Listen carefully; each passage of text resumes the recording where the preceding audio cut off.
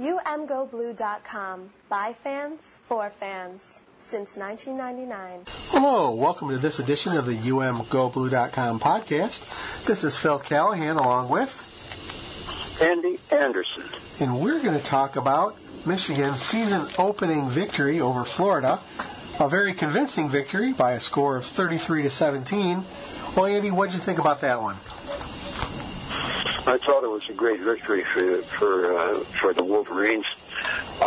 Once the Wolverines demolish somebody like Florida, everybody's going to say Florida is no good and all that. But they're a quality football team in some respects. They had some bad luck, had 10 people out due to punishment for various transgressions. I think most of them were out for credit card spending that was unauthorized, and one was out for using marijuana and getting caught. Unauthorized marijuana, not once but twice. So they did have their troubles, and they weren't at the top of their form because their leading receiver and leading rusher were not there. But they still are a quality football team. They tried hard. And Michigan did an excellent job, and that defense showed that what it's got stored for you in the future. Before the end of the year, it's going to be a very, very good defense. The offense is coming along a lot slower. I was disappointed in Wilton throwing the 2 picks, although the first one you can't blame on Wilton. But that open receiver that was out there, just waiting for Wilton to hit him to clinch the game, I didn't like him missing that at all, because that's reminiscent of the way they went down in the losses they had last year. Well, the thing that struck me is I really thought this was a perfect opening game. Yes. Michigan won substantially. I mean, they definitely, I'd say in an overwhelming fashion.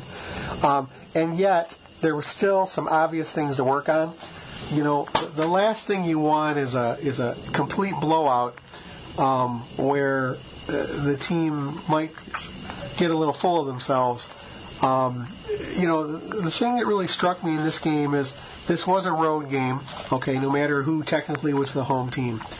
And it was really nice to see a Michigan team come out in the second half on the road and get stronger and really do very, very well and really just put the hammer down on them.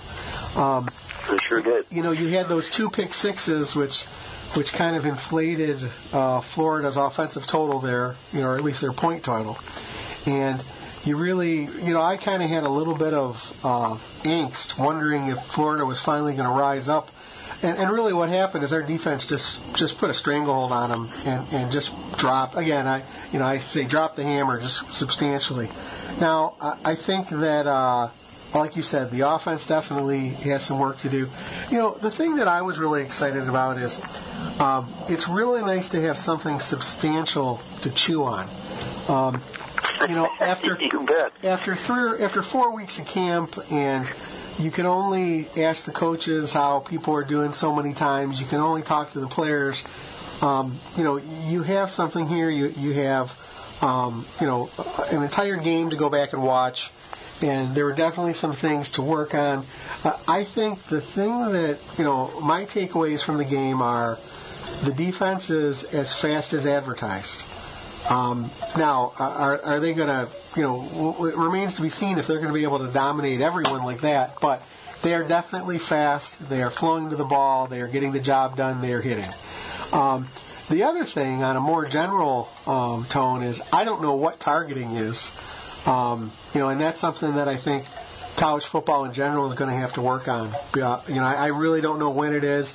I think Michigan got very fortunate that, on the first defensive play of the game, they very well could have lost one of their players to that targeting call. And you bet, and a very good player, because he had a hell of a good game. Yep, he was great, and definitely really played well. But again, it's just one of those things that's, I keep watching the targeting calls being called and being waved off, or being called and not waved off. Again, not particular to Michigan, but definite. You mentioned Speight, and Speight's an odd one for me. He is for me too. I think that he's definitely, I think from what we saw, there's no quarterback controversy. John O'Korn got in a little bit, and that is John O'Korn. I have his name correct. I kept screwing up last podcast. But the thing about it is that, John O'Korn went in, he didn't light the world on fire. There's no quarterback controversy.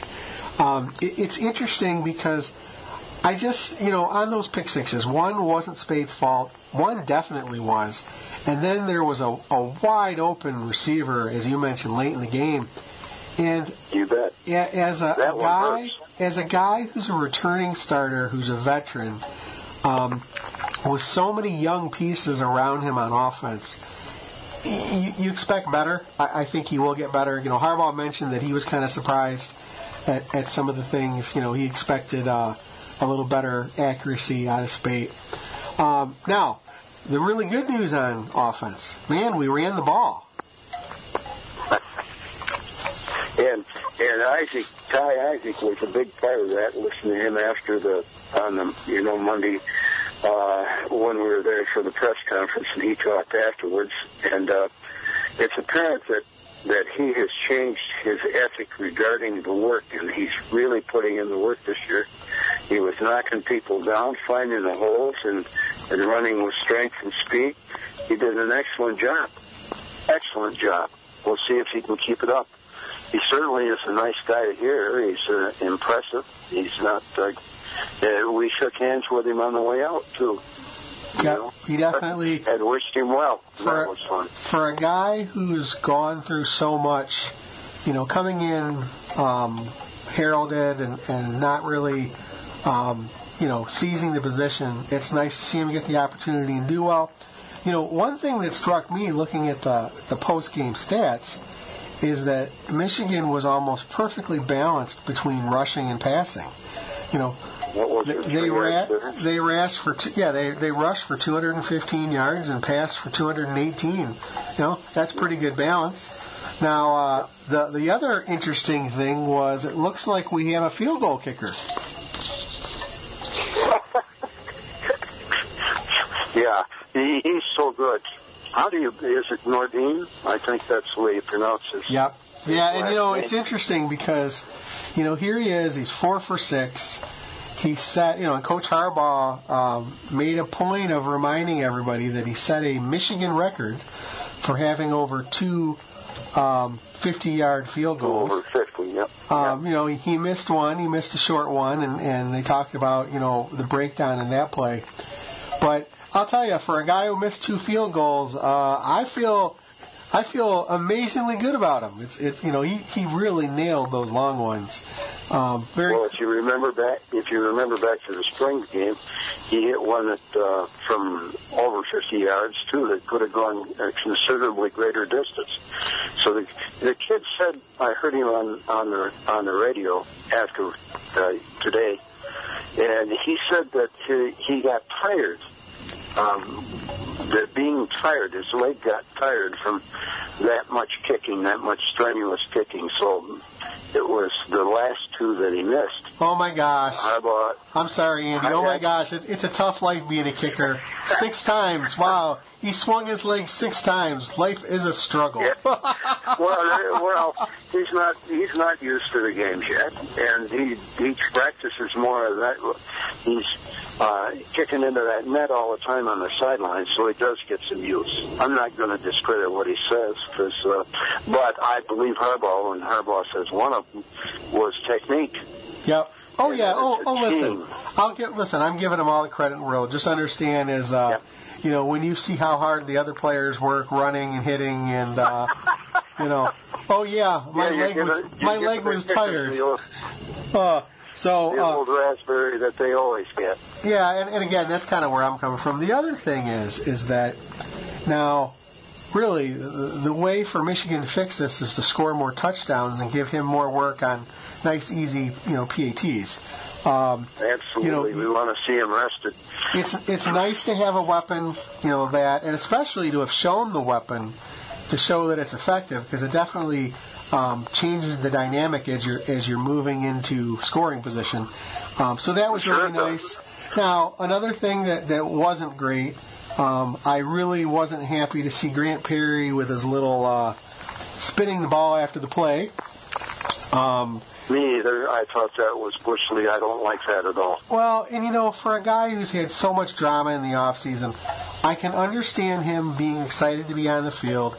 It's great to see him excited about making a play, but you really need to not draw extra attention to yourself after the saga that he's been through. He tweeted after the game that he'd heard that message loud and clear, and hopefully, that's going to be, won't be a problem. The thing that struck, Andy, one thing that struck me is, we almost had 200-yard rushers in that game. You had Ty Isaac with 114 and Chris Evans with 88. And I'm just going to round that up to 100. Let's just call it a day. For really what that game was, it was. I'll tell you, my winner. Two things that really struck me out of that game was how fast the defensive line played. Definitely lived up to the billing, and really the offensive line looked pretty good. And that's, I think, for me, was a surprise. Isaac had a per carry average yardage of 10.4. So, I can't remember how many carries. I think it was something like 22, but he had, I couldn't have been that much. But he had a 10.4 average. So he had the best game that he's had in the Wolverine uniform. Yeah, what you did, Andy, hold on. You crossed up. Ty Isaac had 11 carries, and Chris Evans had 22. So Chris was really the workhorse banging through, and Ty Isaac kind of was the home run hitter there. But again, your point is well taken. I mean, it was really nice to see both running backs, having a pretty good, amount of success running behind that offensive line. There's some behind them. Higdon is no slouch, and Walker is the best inside runner that they got. He's big and fast and stuff. So they're loaded. They got a lot of people there, and bless his heart, old Harbaugh is using them. He's getting them in there, letting them have a little excitement on Saturday, and giving us a little excitement. If they can run the football with that kind of defense that sets up the passing, they're going to be very tough to beat this year. But let's see how high they are for Cincinnati. Can they come out with the same swarming defense with two people always being in the right place against a team that is a lot lower level than Florida, and not the first game? It is the first game in Michigan Stadium, and one of them said today that he really was looking forward to that because it was in Michigan Stadium. He gets out to come up the tunnel and grab for the banner and touch the banner, and that's a big deal to him, and it should be. So it's going to be interesting to see how they do this upcoming week. Listen, I know we take one game at a time. We always, pull off that little chestnut and repeat it. Really, I would be surprised if they didn't come out sky high for the home opener. I'm really looking at the third game. And it's funny. Yeah. I know, again, we take them one at a time. And listen, no matter, yes, Florida was down players, but after your first game, you'd much rather be Michigan than Florida. Okay, there's no question about that. Absolutely. Absolutely. Even with Spate kind of having a little bit of a short circuit there a couple times, at least we know who our quarterback is. I'm really looking at these next couple games, kind of to again bring the offense up. Avoid injuries, see how the defense can keep, hopefully just strangling the other team. And, for me right now, again, after one game, and it's only one game, it's how fast the offense can get competent and deadly, and if the defense can avoid key injuries. Yes, that's a big thing, I hope. One thing we should mention is how well Hurst did. He was dead on that center for part of that game, nose to nose, and he pushed him back, one time pushed him back so that the guy stepped on his quarterback's foot. Hurst really is a good football player, and he's getting better all the time. I've gotten a few complaints from some of our readers about the fact that Rashawn Gary did not live up to his star billing, and I thought he did. People got to remember that for a large part of the game when they were going against the spread, they used the 3-3-5 stack, and that alters the position that you put Rashawn in. I think he had a credible game, that he did very well, and that if people, if they're smart, are going to make their plays to the side opposite him. Because he was chasing the mob out there quite often, shooing people over to the other side where a couple of our guys got hold of.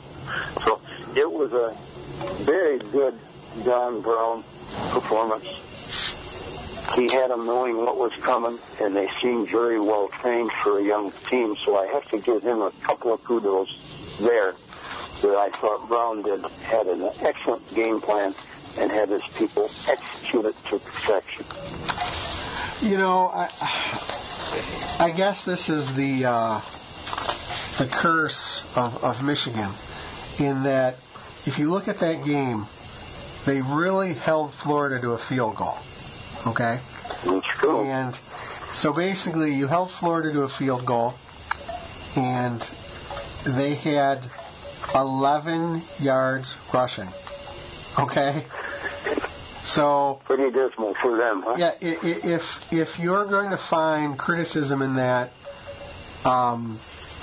again, listen, we definitely, Michigan fans have a high standard of excellence, and it goes with being here.